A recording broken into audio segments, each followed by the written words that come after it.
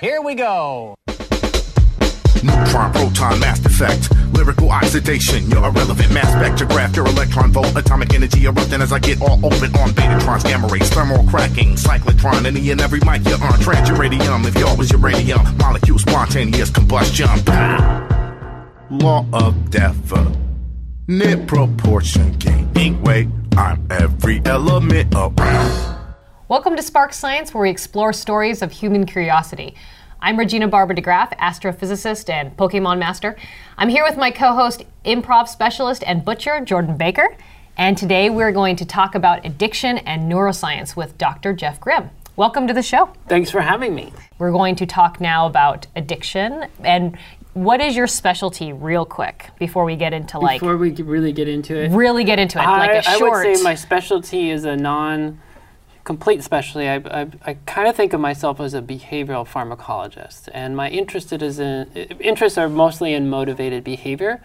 But as we're talking about addiction today, that's really what's driven me in my research, is focusing on that particular problem. So we have talked in the past, but we're going to go back into the Wayback Machine, the time machine. And we're going to talk about why you started into the field that you're in today.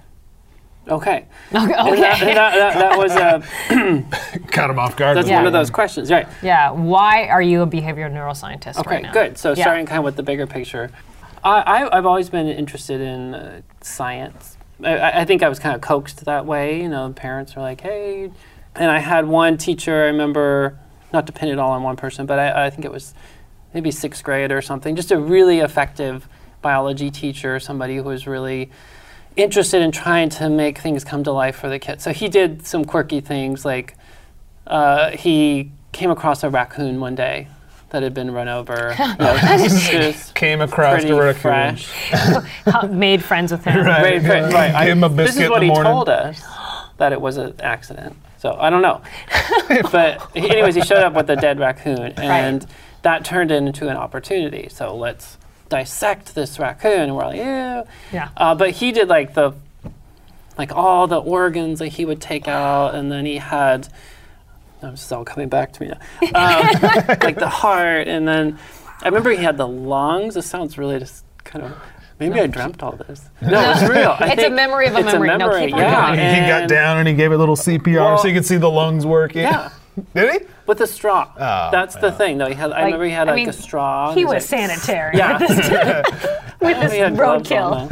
And then he eventually so this was over days, so I'm assuming he kept it in the fridge overnight, but got into boiling down get to the bones and all that, so we could look at the structure and all that. He was one of those science teachers that went up for competition to try to do the space shuttle. Or the Challenger. Yeah. Oh. So that goes, that shows you how old I am, I guess. No. But he did not get on He didn't make the however many cuts to get into that close into it. But he was one of those people, well respected. Yeah. Cuts. That was a pun. Yeah. Oh, you're right. Autopsy. Good one.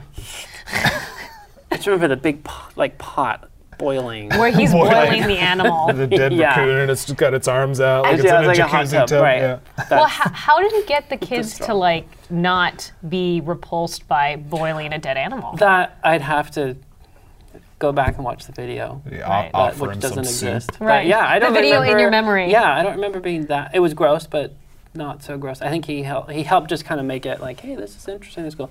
And he did the thing when with the telescope and the sunspots and all, you can look and not burn your eyes out and all that kind of good stuff. Just little memories like that. So and then in high school, a couple good biology teachers. So I knew when I went to college, I was going to do something probably with biology and maybe with that kind of history of physicians stuff in the family, maybe med school or something. My dad, he's retired as an orthodontist.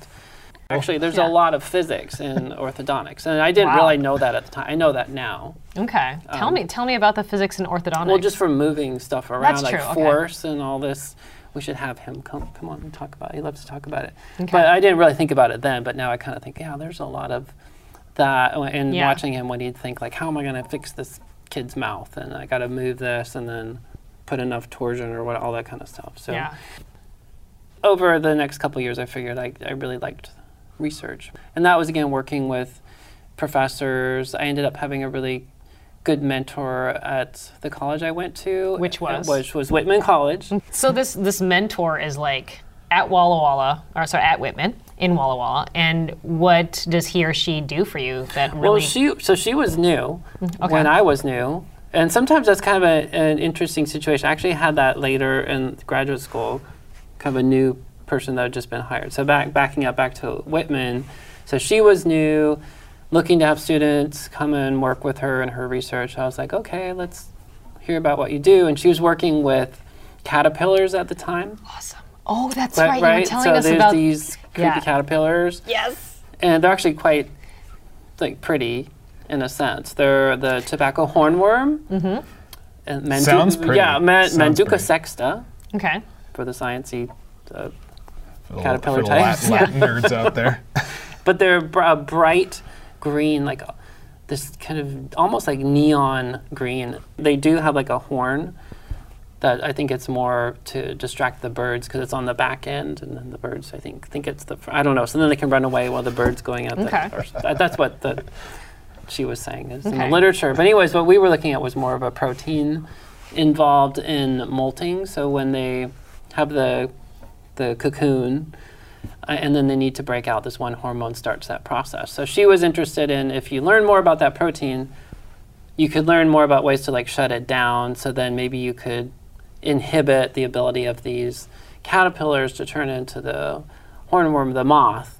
Which was invasive, right? Well, it's a problem with tobacco, which is a problem if you're a tobacco farmer. Probably shouldn't have named it after a tobacco plant. Well, but it's also related to the tobacco plants are related to like tomatoes and stuff like that. Right. So we were talking about that and how in The Simpsons there's that episode where they crossbreed the tomato and the tobacco and they call it tobacco.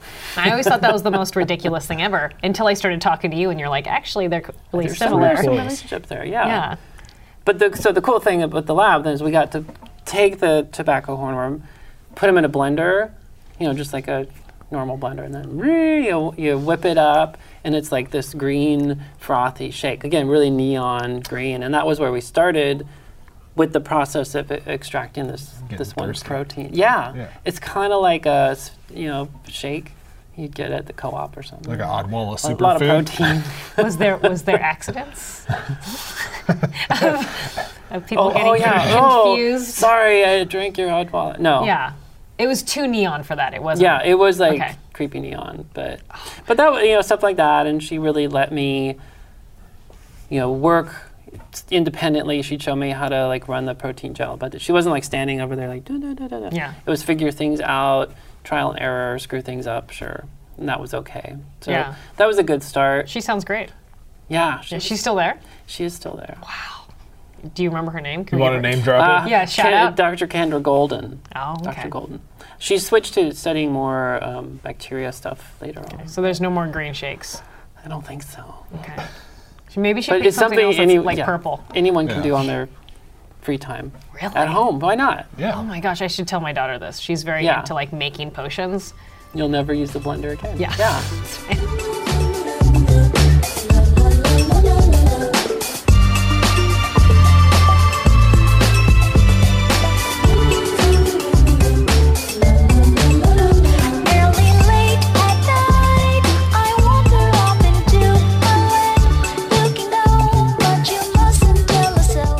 Bring you back to so kind of to tobacco and addiction. I can kind of see a connection, but that probably didn't happen until grad school, right? It wasn't on purpose. No, I did not do no. Grad school though, that's where the drug stuff happened. Yeah, that's usually where it does happen. College. Yeah, it's usually college. So I went to grad school knowing that I wanted to study biology and behavior. Kind of mix those two together. So I was biology major, ground up the caterpillars, all that fun stuff. At the same time, I found that I was also interested in human behavior, and I took several courses in psychology. I ended up getting a minor, and that I found that to be really interesting. Like the idea that we can try to figure out why people do what they do, and social psychology was becoming like. It had been going pretty strong at that time, but it was becoming like really like people were talking about, hey, we can understand like bystander apathy and all the, why do people do these really stupid things? And and the role of the context and all that kind of stuff. So I was like really interested in that, but I was also interested in the biology. What era was this? Like what time frame was this? I don't mean to age you, but I'm thinking of this the Seinfeld episode of Bystander Apathy, right? Where they get arrested for not helping out somebody who's being like robbed. Oh yeah. Sure. So this would have been before. Okay. That. Okay. Before that, Before got 1998. Got it. Right. Well, it was like 1995. Yeah. So this was like late 80s. Okay. All right. But that's still a question that comes up because it still happens. Yeah. We have maybe totally a better understanding. I'm not a social psychologist, so I wouldn't pretend you to explain all that. But yeah, I have a minor. But it's still, it still happens just because we kind of have a better idea how it happens. Doesn't mean we can stop it from happening, unfortunately. Right. So I was interested in that. I took one course in psychology that was actually a kind of interdisciplinary biology psychology course, and like we have here at Western, it's a class I teach, like behavioral neuroscience. It was called psychobiology, or it had a different name, but the same kind of idea, like pushing those two things together, like what's going on in the brain related to behavior. Right. And so that's where I ended college, thinking that's something I'd really want to study somehow. And there's a lot of ways you can study that. I was actually kind of interested in epidemiology, like, human health. Like, why do people over time, like, why do some people end up sicker than other people, and that kind of thing. But when I got to the program at WSU, so I went to Pullman. You've been to Pullman, right? Nope. Oh my gosh. I got my PhD from WSU too. Go Cougs. I thought you guys were friends. He knows this. He didn't go there. You never visited while she was there for probably a long time. He was in California at the time, yeah. But so I like where you're going with this. So basically you're looking into like why people do these things and like why, and we're going to get to this video. So we're going to take a quick break, and our listeners and viewers will listen and watch this video by, I'm going to try to say this, I've been practicing a lot, Kurzgesagt. You got it. Kurzgesagt. And it's a YouTube channel, and Kurzgesagt means in a nutshell in German. And they did this video on addiction, and it's an adaptation of Johann Hari's New York's bestseller, Chasing the Scream, The First and Last Days of the War on Drugs. So it's a very short video, about 3 minutes long, and then we'll talk about your actual research. Okay. Yeah. Sounds good. What causes, say, heroin addiction? This is a really stupid question, right? It's obvious. We all know it. Heroin causes heroin addiction. Here's how it works. If you use heroin for 20 days, by day 21, your body would physically crave the drug ferociously because there are chemical hooks in the drug. That's what addiction means. But there's a catch. Almost everything we think we know about addiction is wrong.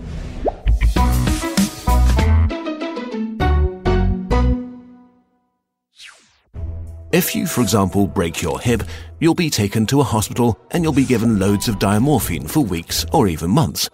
Diamorphine is heroin. It's in fact much stronger heroin than any addict can get on the street because it's not contaminated by all the stuff drug dealers dilute it with. There are people near you being given loads of deluxe heroin in hospitals right now. So at least some of them should become addicts. But this has been closely studied. It doesn't happen. Your grandmother wasn't turned into a junkie by her hip replacement. Why is that? Our current theory of addiction comes in part from a series of experiments that were carried out earlier in the 20th century. The experiment is simple. You take a rat and put it in a cage with 2 water bottles.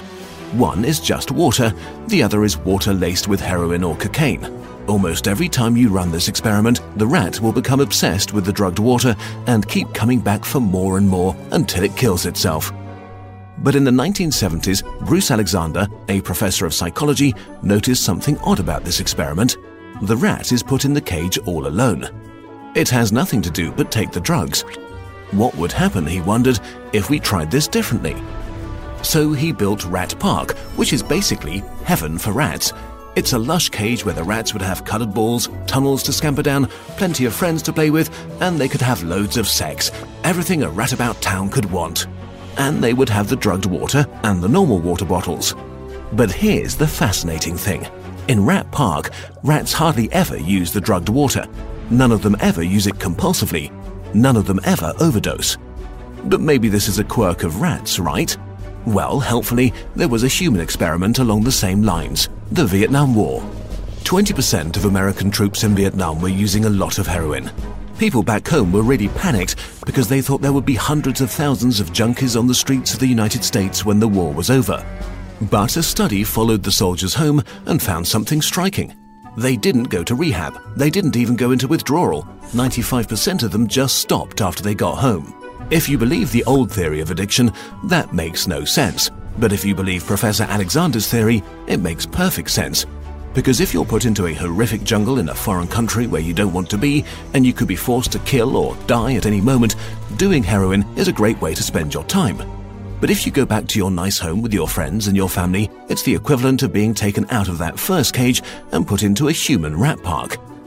It's not the chemicals, it's your cage. We need to think about addiction differently. Welcome back to Spark Science, where we're talking about addiction with Dr. Jeff Grimm. So in the video, it was 21 days for a heroin addict to become addicted to heroin. Was that it? Their body starts to crave it? No, the video I think it's a nice introduction to some of the issues that are really important. So like, what is the nature of addiction, that kind of thing, what are possible solutions? But by itself, and probably because it's so quick and it's meant to be consumed, by a general audience without having to get into too many of the details, there's some oversimplification. So I don't know if there's actually a, clinically speaking, like a particular number of exposures for somebody to become addicted to heroin. I'm sure it could be far less than 21 days. Right, I mean, how many times did you... did you do the heroin in that 21 days? Just once a day, 21 days. Was it like 2 or 3 times 10 a day? times a day? Yeah. Right. And then the reason I say that is because addiction, I'm doing this thing again. Yeah. Did you see the first one I did? Yeah, I did. Well, maybe we should take this time and actually give a good definition of addiction. Because I don't think they kind of do that. They just go right into addiction. They don't say addiction is blah. Yeah. So what do you guys think it is? I think it would be just like after the 21 days where your body just becomes like it needs it. So it needs it. Okay. And it's sort of like a mental thing too. Sort of like would force you to do certain things around your day that you're like, all right, I need my heroin around this time and this time, or I need to start drinking by this time to feel normal. Right. I had read that the other part of the definition was that addiction is that causes you to do actions that are detrimental to your well-being, to your life. So it was something like you would do things that were not productive, like skydiving. No, that is detrimental. Right. On average. My sister actually, is a lawyer who puts people in jail, which addiction is kind of a common theme. And so if your addiction drives you to let's say steal, or borrow too much money and not pay it back, or not go to pick up your kids or something like that. So things that are harmful to your life. That's an addition to what Jordan was saying about the medical part. So, so you mentioned a physical thing, physical addiction, which is the term is typically dependence. So you literally become dependent. Your body, if you take the drug away, you get sick. So there are some drugs that have that particular outcome. In heroin, the opiates, that's the real classic example. Alcohol. Caffeine to some extent. You go through the shakes. There's a withdrawal associated with it, and so typically with some withdrawal symptom is the sign that you were physically dependent. But that by itself doesn't mean you were addicted. And the video gets at that. It shows the people, grandma, she wasn't an addict just because she had hip replacement. Her hip replacement, she had morphine for that. So you can go through the process of becoming dependent. You're probably going to go through withdrawal, assuming you had several doses of the drug, but most likely you're not going to be like, oh my God, I got to have some more of that afterwards, unless you're still in a lot of pain. Right. And that's what unfortunately does happen to people. And we could talk about OxyContin and all the, because there is a problem with people that can't get off painkillers. But typically, if you're monitored, you probably are not going to have a problem. You might, again, be dependent, go through withdrawal, you're probably going to be good to go. But then you were doing then there's this mental stuff, right? Right. And you mentioned that as well. Right. So you were saying I got a find ways to get the drug. I'm thinking about it. I'm going to procure some more. I've got to find my dealer or whatever. And then Regina was saying, like, I might do some stupid stuff in order to get it. So that really, the definition of addiction, actually, so if you've heard of the DSM, the Diagnostic and Statistics Manual of the Only from you. American Psychiatric Association. So if you're a psychology major, they all learn a bit about this as undergraduates, and then if they go in the clinical direction, then this becomes like this major resource they're looking at all the time. And if you could become a psychiatrist in medical school or nursing, all that kind of stuff, it's like this major thing when you want to diagnose somebody with some kind of psychiatric something. Okay. So in there, just a few years ago, they changed some of their definition. It used to be a little bit more heavily dependent on definition having dependence as part of it. Right. But now it's a little bit more nuanced, and they actually don't use the word addiction. They use substance use disorder. Okay. And then they have like specific details for alcohol and the opiates and things like that. But overall, they have this big list, and some of the things you were talking about are on there, like dependence. You don't have to be dependent to have a substance use disorder, but it is one of the criteria. And like out of this many, if you have a couple of these repeatedly over a 12-month period, it kind of fits into the overall diagnosis. But they also have that you experience a lot of distress. You may engage in behaviors that are detrimental to your health and safety, well-being, that kind of thing. So that's the DSM. Another definition that mirrors that, but the language is a little bit different, and this is for people if they're interested. And you could look up the DSM online. You can also go to the National Institute on Drug Abuse website, and they still use the word addiction, but it contains all those same elements. But the key things are essentially you're preoccupied with getting the substance, and you experience distress, and you experience craving, and you do basically kind of stupid things in order to get it. And so that's a lot of stuff. Mm-hmm. Really, if from a psychology perspective, like all of those things, it's not just this one, I'm addicted to morphine because I'm dependent on it. It's maybe I experience withdrawal when it's taken away, so then I'm like, I don't want to have that withdrawal, so I want to take more of that drug. So that could drive the drug taking.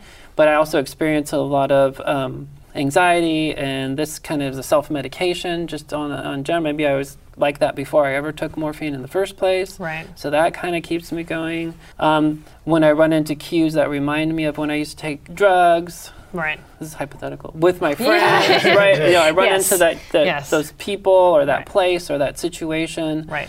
Then I start craving, and I'm going like, oh, because craving for some people is like this it's like when you're really, really hungry. Right. That feeling where you're, I gotta have this, and it becomes like this focus.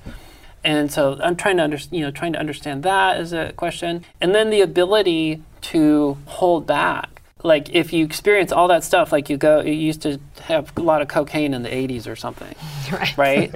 People did we're that old, right? Right. And then you quit, and it's all, you're good to go. And then you go to some dinner party or something, and then like, hey, we've got cocaine. Right. I like how you're like, it has a lid. Thanksgiving. And they're like, okay, here we go. Like Here we Thanksgiving. go. Yeah, and some $100 bills. These are not funny issues. Right. I realize that. Okay. So you're there like, and just the motion. You're not dependent because, like, if it's cocaine, right. There's not too much physical dependence that actually happens with cocaine. Really? And even if there was, it's been years. Right. Because we're not in the 80s anymore. Correct. But these memories come up, and then you start craving, so that you feel that, oh my God, I remember Plus what that there's the peer pressure of all the other people from maybe the 80s. there's the social context, and like, come on, you want to. But your ability to like say no, that's one other thing that happens with, some people are kind of on a spectrum, they're kind of more born in that, on that side where they might have less ability to control their impulsive kinds of behaviors. But there's a lot of evidence showing that once you've taken drugs for a period of time, and it's not just cocaine, but heroin and other drugs, your brain changes, so you have less ability to control your impulsive behavior. So it's like this huge mess of things for an addict. I'm using the word addiction because I trained at night at National Institute on Drug Abuse, so I'm kind of like more using their language. But basically, you're set up once you've had a lot of experience with drugs of abuse, become dependent or not, but you fit that category. those categories under the DSM or like NIDA's definition, you're basically set up to fail. Like Right. When you're in that situation, not only are you like, oh, you're being like pulled towards it, but your ability to stop yourself. Like nobody's holding you back and saying no. I mean, you might Right. be telling yourself no, but that part of the brain's like just being like, shut up, shut up, shut up. You just don't have it. Let me take your canvas and shoot you. Sing the truth.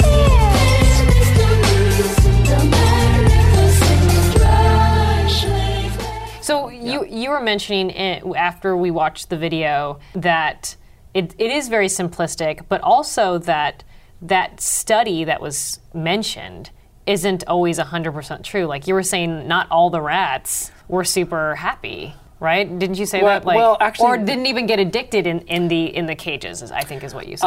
Well, I look back at that paper, and I don't want to diss on this. So this was Dr. Right. Alexander's work. I'm sure he's great. He's written some books that a lot of people have really appreciated, I think. Yeah. Especially, I'm guessing addicts, because it's always nice, I think, for people to feel like, hey, somebody's listening and trying to understand what I'm going through. So I think there's some good stuff in there about social support. But if you go back to the original paper, so these are from the kind of mid-late 1970s, it's pretty neat what he saw. Right. But the video makes it just kind of dramatizes it a little bit. So like, do you remember that one part in the video? So the rat's like, here's the morphine, here's the water, and the morphine has the skull and crossbones. I should have known. Yeah. Right. How can we not recognize the dangers? Yeah. And it says something like, rats will consume till the point till they just die, and they like dies or something like that. Yeah. And that's the first part when I'm like, oh, actually, and I don't know if it's because I'm so protective of rats as a species or something like that.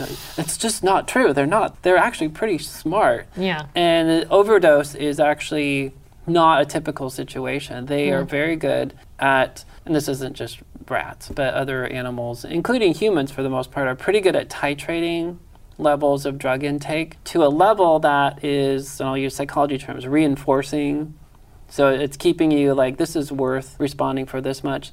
But if you go above that, there's actually side effects, kinds of things related to the drug that might make it harder for you to respond. Like you get too sleepy if it's a sedating drug, or if it's a drug like a psychostimulant, you just like, you're over there, like chewing your fingers or something. So there's a sweet spot. And the rats find that, and this is like my little graph. They'll stay like they won't just go like, and then die. And in that one of those papers I was looking at it does mention some of the rats died. Right. And I was like, what's up with that? They actually, the way I read it, they actually died like in the first few days. It was something about they weren't drinking enough water. It was like this weird little So caveat in the method It might have been section. dehydration. Yeah, it was like as well. dehydration. And because in my experience, working with animal models, because I work with rats, because we haven't really talked about that yet, but I've worked a lot with rats self-administering cocaine and a little bit working with heroin, and it's, again, they're just really unlikely for them to just, they don't overdose. OD. There are certain kinds of situations, like you can set up the context, some really interesting kind of macabre kinds of situations. Tell us about with that. overdose that I haven't worked with, but there's an interesting set of papers. Shepard Siegel is a psychologist, is still doing work on this. It kind of a little bit more esoteric, I think, at this point. But some of the early work was with rats, trying to understand like why people overdose on heroin and about how the role of the context can become so important. And this is kind Which is what the video is talking about. This is a little bit more like actual just conditioned. Like when you take, this is kind of a side, I'll keep this really quick, but No. You may have heard, somebody that's overdosed on heroin, right? Kind of like in our generation. I don't know if you knew anybody from like high school. Like I knew, not in high school, but in the subsequent years, like, oh, so-and-so died, they overdosed on We come heroin. from Linden. Like, they get in car accidents, and it's mostly car accidents. and corn mazes. Farm equipment. Yeah, Farm farm. equipment. Yeah. It's very sad, actually. But so like, Anyway, so people say, oh, they overdosed. like And it was because they took celebrities. too much. Yeah, they were, and it was celebrities. I've heard this. Yeah. So-and-so overdosed on heroin, and it's like, I don't, maybe I kind of look and only see what I want to see, but have you ever heard that idea? Like they weren't expecting to take the drug that day after the Oscars or whatever. Right. and they hadn't had the drug in a long time, so they weren't as tolerant. And Oh. so there's just that physical level of tolerance that you don't have. So then you take this big dose, because when I used to take it, I used to take this big dose. Right. It's kind of like if you haven't been drinking alcohol in a long time. Right. And you're like, I used to drink, 12-pack or something, and then you have like 1 pint or something, you're like, Yeah. because you're old and Right. have children. Right. Right. That is true for all of us. Right. Not the 12-pack things. But so what you also can have, this can happen with alcohol too, but with Yeah. opiates, if you take the heroin, could also be with morphine, in the same context repeatedly, you can actually have conditioned tolerance. So in that particular space with like those people, or that actually literally that particular room or something like that, you develop like an extra level of tolerance Right. that's not there if you go into some other environment and take the same dose of the drug. So Right. that whole conditioned tolerance kind of effect was studied initially with an endpoint with rats where they actually would die. And that's typically not how they do their animal research these days, but it was kind of this surprising finding, like here's these rats, this one and this one, they have the same experience of increasing doses of morphine over several days. They both have it in box A, but on the test day, this guy now gets put in a box they've never been in before, gets the same dose as this guy that stays in the box he's familiar with. This one dies. Wow. And so that's where it was like, insane. well, maybe that's what happens with people. Yeah. Well, it's like that. Like, what is it? That old story that you hear about the. I don't remember when I heard this as a child. The story of the old man who is like the oldest man in the village or something like that, and he gets invited to the king's castle for a great big feast because it's his birthday and he's the oldest person like in that kingdom or whatever. And so the king gives him like this big feast, and this old man, has been eating the same thing every day, his whole life because he's, not a king. And then the day after he eats that meal, he like dies, right? Because his body's just not used to it. Right. It's not. I was going to say explodes or something. He explodes. Right. It's a Monty Right, Python it's the scene. Monty Python. Yeah.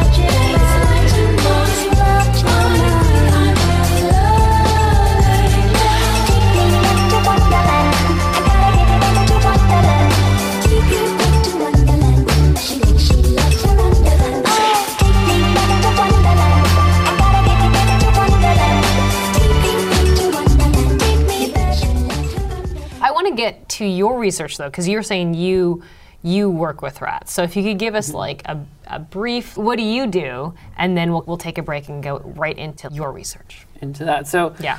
So right, working with rats, and so that started when I was in graduate school. I was actually working with rats, but looking at behavior related to antipsychotic drugs. Not that the rats were psychotic, Right. but it was more the effects of drugs, like the antipsychotics, like some of the older ones like haloperidol, and some of the newer ones like risperidone or Risperdal is the I don't know any of these. the trade name. I'm learning. And some of the Sounds fun. effects they have on motor behavior, like ability to move, because antipsychotic drugs affect, some of them predominantly affect the neurotransmitter dopamine. Okay. And dopamine is involved in reinforcement and all this addiction stuff. But it also, kind of as part of that, it's involved in getting you to orient and be attracted to certain things in the environment. And that, to be able to do that, you have to be able to move. So there's this whole motor movement component, and that's what the new professor at the time, that's what he was studying. In grad school. Yeah, so then when I met him in grad school, he had just moved there from UCLA, and he was like setting up to study the neurochemistry of the consequences of taking certain antipsychotic drugs, in particular over like months and months and months. Wow. And so we were studying that, but he also was interested in drugs of abuse. So then eventually he got a grant and we transitioned over to studying cocaine self-administration, primarily interested in that same neurotransmitter, dopamine. Right. And dopamine, just like, can we give like a maybe easier definition? Like, is it the stuff that makes you feel happy? Like, is that basically what it is? If it's now you're sounding like that video. I know. Like, just kidding. The Kurzgesagt. The crispy socks. Crispy Yeah. socks, I like that one. Yes. Kurzgesagt. Socks. So So there's this neurotransmitter, It's actually not just in our brains, but it's like Wow. the cardiovascular system, and so it's involved in a lot of different kinds of functions in the body. But in the brain, even within the brain, there's several things going on. It's involved in area of the brain like the hypothalamus, controlling even like really strange things like body oil. Really? Like moi. But if that you kind of thing. exercise, like, Gross. does it come out? Yeah. But If you exercise, doesn't that like trigger more happiness? so that, What is yeah, that? to the happy thing. Okay. Like, how does it seems to be involved in along the spectrum of like hedonia, which is like, feeling really good, and hedonics, that term. On the flip side is anhedonia, like the opposite of it. Okay. So hedonic, like if you think of what people do, like engage in like the skydiving, like whoa, the rush of it and the Yeah. feel of this and the yum of this or whatever, all the good stuff. On that, dopamine's been associated with hedonia, like Okay. kind of the thrill seeking, the pleasure kind of stuff. Right. It's the reality of what's going on in the brain during that experience when somebody's experiencing something like, whoa, this is really great. It's really an interplay, most likely, between dopamine and other neurotransmitters, including the endogenous opiates. Okay. So you're back to, so it kind of fits. Back to the opiates. Like those opiates are in there, and when people experience it. So it's part of that, but it's not just that. So that's Right. why I was kind of getting on your case. That's right, about because that. it's not as simplistic as the beautiful cartoons. Right. Right. Or just like it's the happy, the happy drug. neurotransmitter, because it's Yeah. actually, it's more of a kind of a neuromodulator in some ways. Like it fine tunes how information is processed in the brain and can kind of push it in one direction versus the other. It helps to make associations. So it's very much involved in learning. Oh, wow. And of that impulse control stuff, attention. But as we were talking about with the addiction definition, like and Yeah. also through the DSM, addiction's a lot of things, Right. And there's the pleasure part of it, but there's the impulse control and like getting caught up, like, oh, there's that thing that reminds me, the drug paired cues, that kind Right. of thing. So learnings. Very important, and so that's why it keeps coming up. I think if you were to do a search online, like in the scholarly stuff, like PubMed through the National Library of Medicine, and you do addiction neurotransmitter, you're going to see a lot of different neurotransmitters come up. But the bulk of that search, the thousands and thousands of papers, is going to be something about dopamine in there, and it's going to be related to all these different pieces of the addiction definition we were talking about. We're going to take a quick break, and when we come back, I want to talk about your research and then how addiction is portrayed in pop culture. The music floats you gently on your toes. Touch the nose, he'll change your clothes to tuxedos. Don't you freak and hide. I'll be your secret Santa. Do you mind? Don't resist the fairy gods will have a fit. We should dance in the trees. Dance the magnificent drug. Chase their spell on magic night. Let's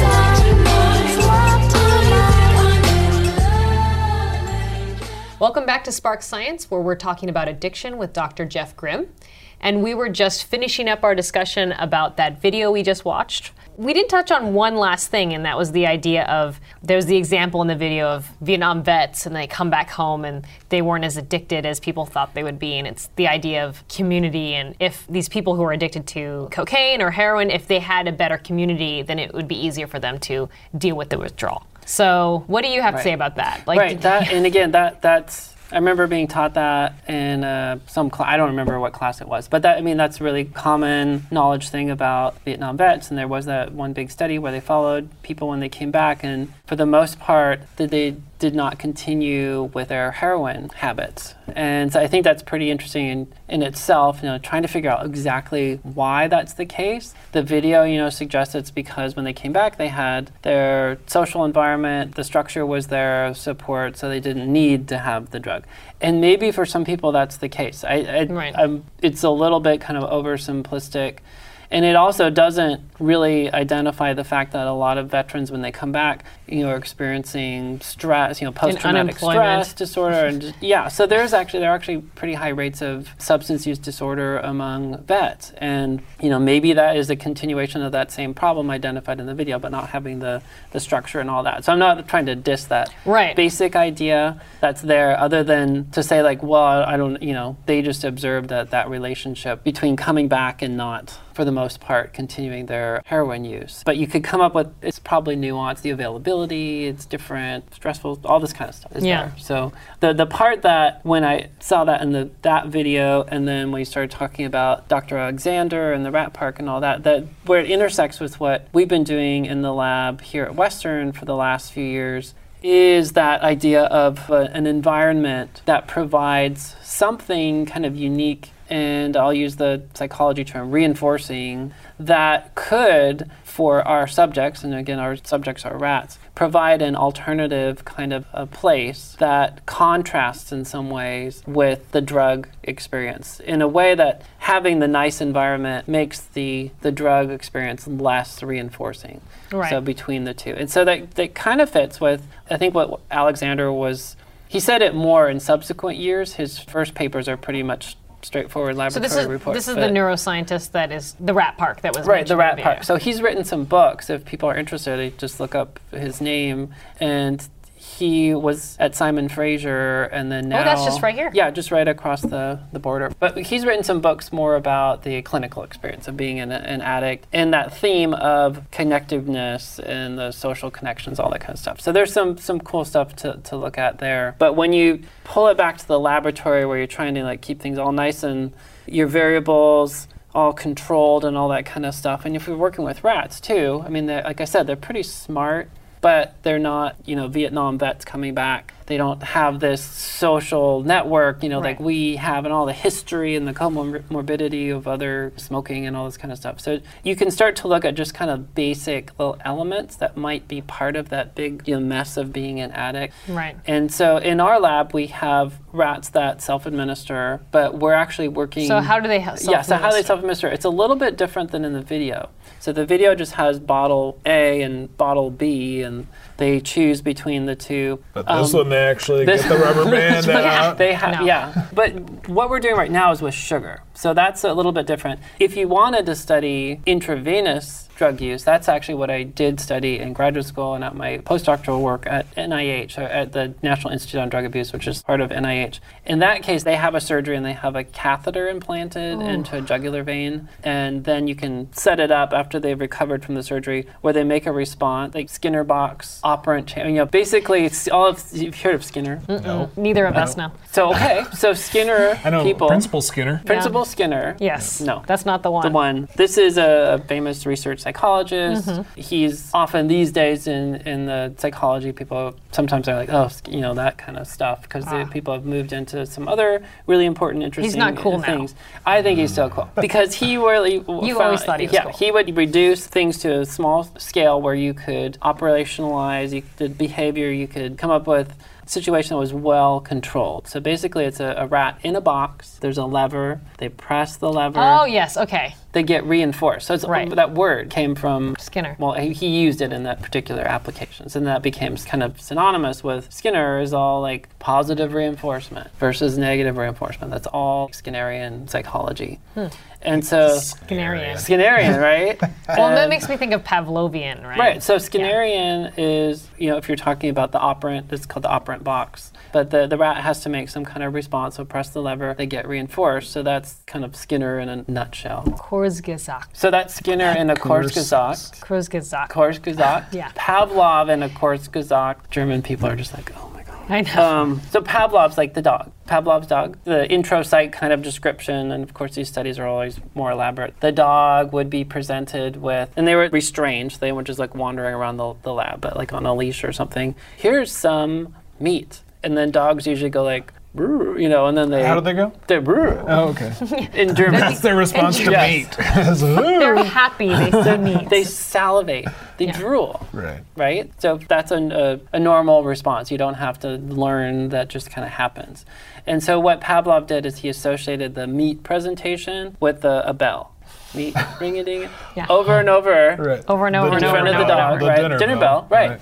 And then eventually you could ring the bell without the meat being present, and the dog would salivate. So that's associative learning, and it's sometimes referred to as Pavlovian associative learning, or there's other ways people describe it. So that's probably happening in the Skinner box as well. When the rat's going like, "Brr." Yeah, because they're associating like this place is where when I press the lever, I get my heroin or my cocaine, or and what we're doing presently, my little drop of sucrose solution, which rats really do like sugar. They're just like way into it, and a lot of people like sugar. a lot of people like sugar. So that was something when I was just finishing at my postdoc that was at NIH, NIDA, which is in Baltimore. I didn't mention that. So way on the other side of the country. I was doing work with cocaine, and we started doing a little bit of side stuff, kind of comparative stuff with sugar. And then when I came here to Western, I found it was easier to work with sugar, partly because of the not having to do as much surgical kind of stuff to get those catheters in, all that. But also it was starting, because I've been here 14 plus years or something like that, it was starting to get to be that time where people started talking more and more about obesity, Right. especially in the United States. And there are some really interesting things. If you look at the Centers for Disease Control and Prevention on their website, they have these pictures. It's a whole PowerPoint you can download. And they have maps of the United States. It looks like an election map because it's color coded, Yeah. but it's by obesity rates. And if you can look over year by year by year, and the colors Spread, change yeah. and change and change, and it's like, so that was, people were starting to pick up on that. And then I was like, well, we're studying, this behavior with the drugs where they come back over and over, and then cues in the environment remind them. And you think of craving and not being able to kind of control your ability to refrain from something if it's a drug, but also food. So it's kind of like, is this similar or dissimilar to, drug addiction? So that question is part of what drove me the last many years now to study sugar, but in its own, it's just become like an interesting thing to study. Is the partly because supply it's linked to, easier, too? does it apply more to obesity? And it's kind of, drug addiction stuff is a little bit more dramatic, like heroin addicts, and it's a huge problem. People are terribly suffering, and in some ways it's getting worse, like with heroin addiction. It's not like there's zillions more people doing it, but the rate is actually ticking up, and overdoses are ticking up in the United States. It's at a very low level, though, when you look at 30% of adults in the U.S. are obese. And, Right. That's like a lot of people, and there's a lot of complications that arise from obesity. Well, I don't want to let our viewers or listeners down, and I want to talk about pop culture, even if Right. it is for a couple minutes. Yeah. So I want to. I don't see movies ever. Ever, but you have Didn't I kids. tell- I'm just kidding. Yeah, that's a lie. I did want to bring up, which is going to make Jordan groan, and we have talked about this before, about that episode in Star Trek. Groan. Oh, yeah. The Star Trek Next Generation episode where they're wearing those things that look like Google glasses, and they're playing that game, and I think they say... Pokemon Go? Not Pokemon Go. I love Pokemon Go. But so they're wearing those Google glasses in Star Trek Next Generation. It looks like Google glasses. It's not what that is. And they're playing this game where every time they, score a point in the game, they get I think dopamine or some sort of chemical released in their brain, which gives them happiness, and the whole ship becomes addicted except for 2 children. And one of them's Ashley Judd, actually, as a child. The No actress. way. Yeah, watch it. It's Ashley Judd. be No, right I back. won't. You will. I won't watch it. No. Ashley Judd and Will Wheaton. You thought you liked Star Trek. No. Yeah. Okay. No. So that's really simplistic. More, I talk to you that kind of think that it would have to be more complicated than just I'm wearing these Google glasses and getting chemicals. Or could it be that easy and people could just be like, I'm going to do this forever? So the idea of having some way to stimulate the dopamine system, Right. Which it's probably more complicated than that, and then that becoming something you would be preoccupied with. Well, is- and it's part of the environment as well, Yeah. because the glasses affect your environment. So and what that's you're like seeing. taking it, to this whole other level. Yeah. But it was shown in the, I think the early 1950s in a couple of studies where they were looking for something else more related to depression. Mm-hmm. But if you put an electrode down into the brain, they did it's actually a video clip I show in some of my classes. Oh, please give us this video clip. Where they put this electrode in. It was more for depression. Remember that what I was saying, anhedonia and hedonia, so it's feeling really great versus like no feeling at all, you know. So you kind of think of like depression being somewhere along maybe on this end over here. Yeah. Like not really feeling things and blah. Yeah.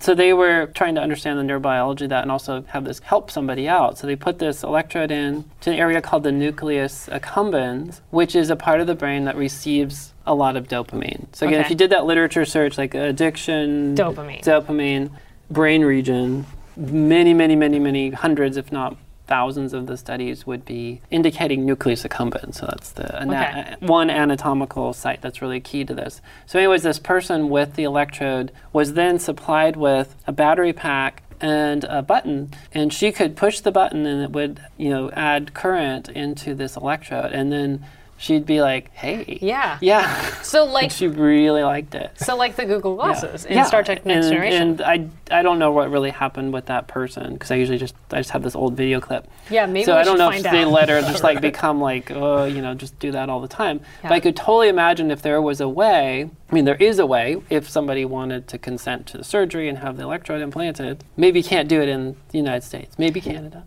And why not? I But we couldn't we sort of liken this to Pokemon, where you're going But and yeah, you so- throw it? I don't know what they're called, the Pokeball or whatever. You it's throw called it, exactly yeah, that. and so then you you could like go catch it, straight and then in. you like get that dopamine. Right. Like, Yeah. So what you don't need the electrode if you could have some kind of, if it's that enthralling, and you know there It is, like you were saying, like checking, becoming a habit, that kind of a thing. The DSM-5, which is the most recent one, has those substance use disorder criteria listed out. But internet gaming is one of the areas that became a new focus. Wow. And so, you know, now that was before Pokemon Right. Go and all that, but you could imagine, like, if you had the right circumstances and the right person, Yeah.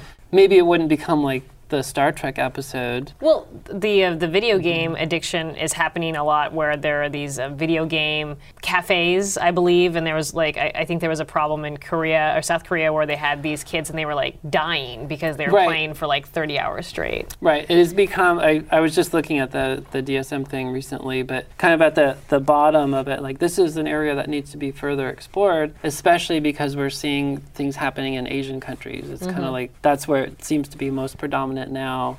But, you know, it could be take off anywhere. Yeah. People just get into it so much. But yeah, people aren't paying attention to their jobs and taking care. I've read something about somebody not taking care of their kids and like Yeah. crazy stuff like that. But on a hopeful end, I'd like to end Yeah, on a so- hopeful note. Sure. Yeah. So I think on a hopeful note, you were saying that as you're studying addiction now, even with sugar and all these things that we aren't necessarily coining as, you know, the substance abuse, the drugs that we're used to, like heroin or cocaine, but like these video games and sugar, more and more research is being done for those things. And maybe the video isn't. It's kind of right. Right. Well, I think that, yeah, the nice thing about it is that it does have, like, here's what we maybe could do about addiction. You can't go wrong by, you know, helping provide social support and structure for people. So I think that definitely is a key element of it. The video kind of like makes it sound like, you know, that's it. Right. But if you have somebody who has had, you know, long history of experience with heroin or with cocaine, or maybe there's something about sugar too, there are changes that happen throughout the brain. And they are related to, again, the ability to kind of learn about things, the reinforcement process that we were talking about, but also that impulse control. And those aren't necessarily just going to go away. I mean, talk about the brain being this plastic organ, the connections between things. It's down to, like, you know, you're talking about trillions of connections between neurons. It's trillions here. Yeah. And you can't just like go, okay, now we're in this nice environment and everything's going to go back to the way it was. It'll never go back the way it was. You're going to have to kind of retrain the system. And for some people that might be impossible, especially in those parts of the brain that involved in like impulse control. That might just always be an issue that you have to then kind of find workarounds. You have to learn other kinds of ways of managing that behavior. So no matter the nicest place you end up in with the most amazing social support, you're still dealing with, you know, somebody who's potentially your brain has changed. Yeah. And that's not going to be just simply fixed by a change in environment. But that would be a big piece of it. It's like, well, let's move you to this great place. If, you know, like you think of the movie star people, sometimes it's horribly mentioned in my classes, like Robert Downey Jr. You're right. Sure. He's doing He's great doing now. so good, and if people don't know the history, and like he wasn't always doing so well, and he relapsed I don't know how many times, but he's Yeah. he's in a place where it seems to be working out really well. Yeah. But 20 years ago, he was like, he relapsed again. Made that great film, everything was going, Yeah. that kind of a thing. That's sort of why they do it all the rehab in these Right. nice places, right? Well, Everyone's that very could be, friendly and- you provide for some of those places. I think they do, especially if you can afford it. Unfortunately, that's not the typical. That's a whole other conversation. no schick shadle. I want to thank you for talking to us, and it is a little happiness because you're saying you can work on this, and I'm doing research and trying to find more things. Right, and I'm obviously not the only. There's a lot of people doing really great work, and not just in the United States, Like Principal Speech. like Principal.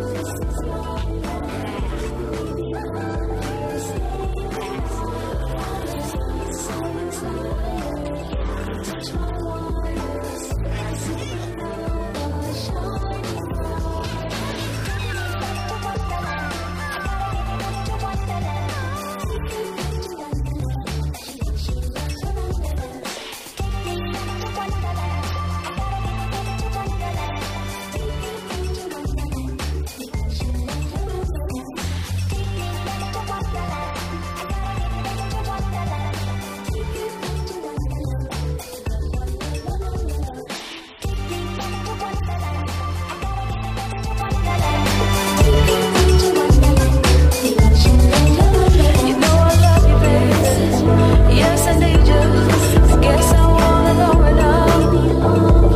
Take me back, I wanna stay the night. I'm so inspired, baby. I wanna go. Know you wanna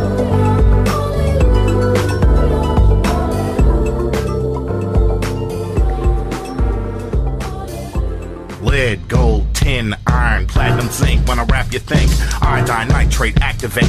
Right uranium, the only difference is I transmit sound. Balance with some balance, then you add a little talent in. Careful with those ingredients. They can explode and blow up if you drop them and they hit the ground.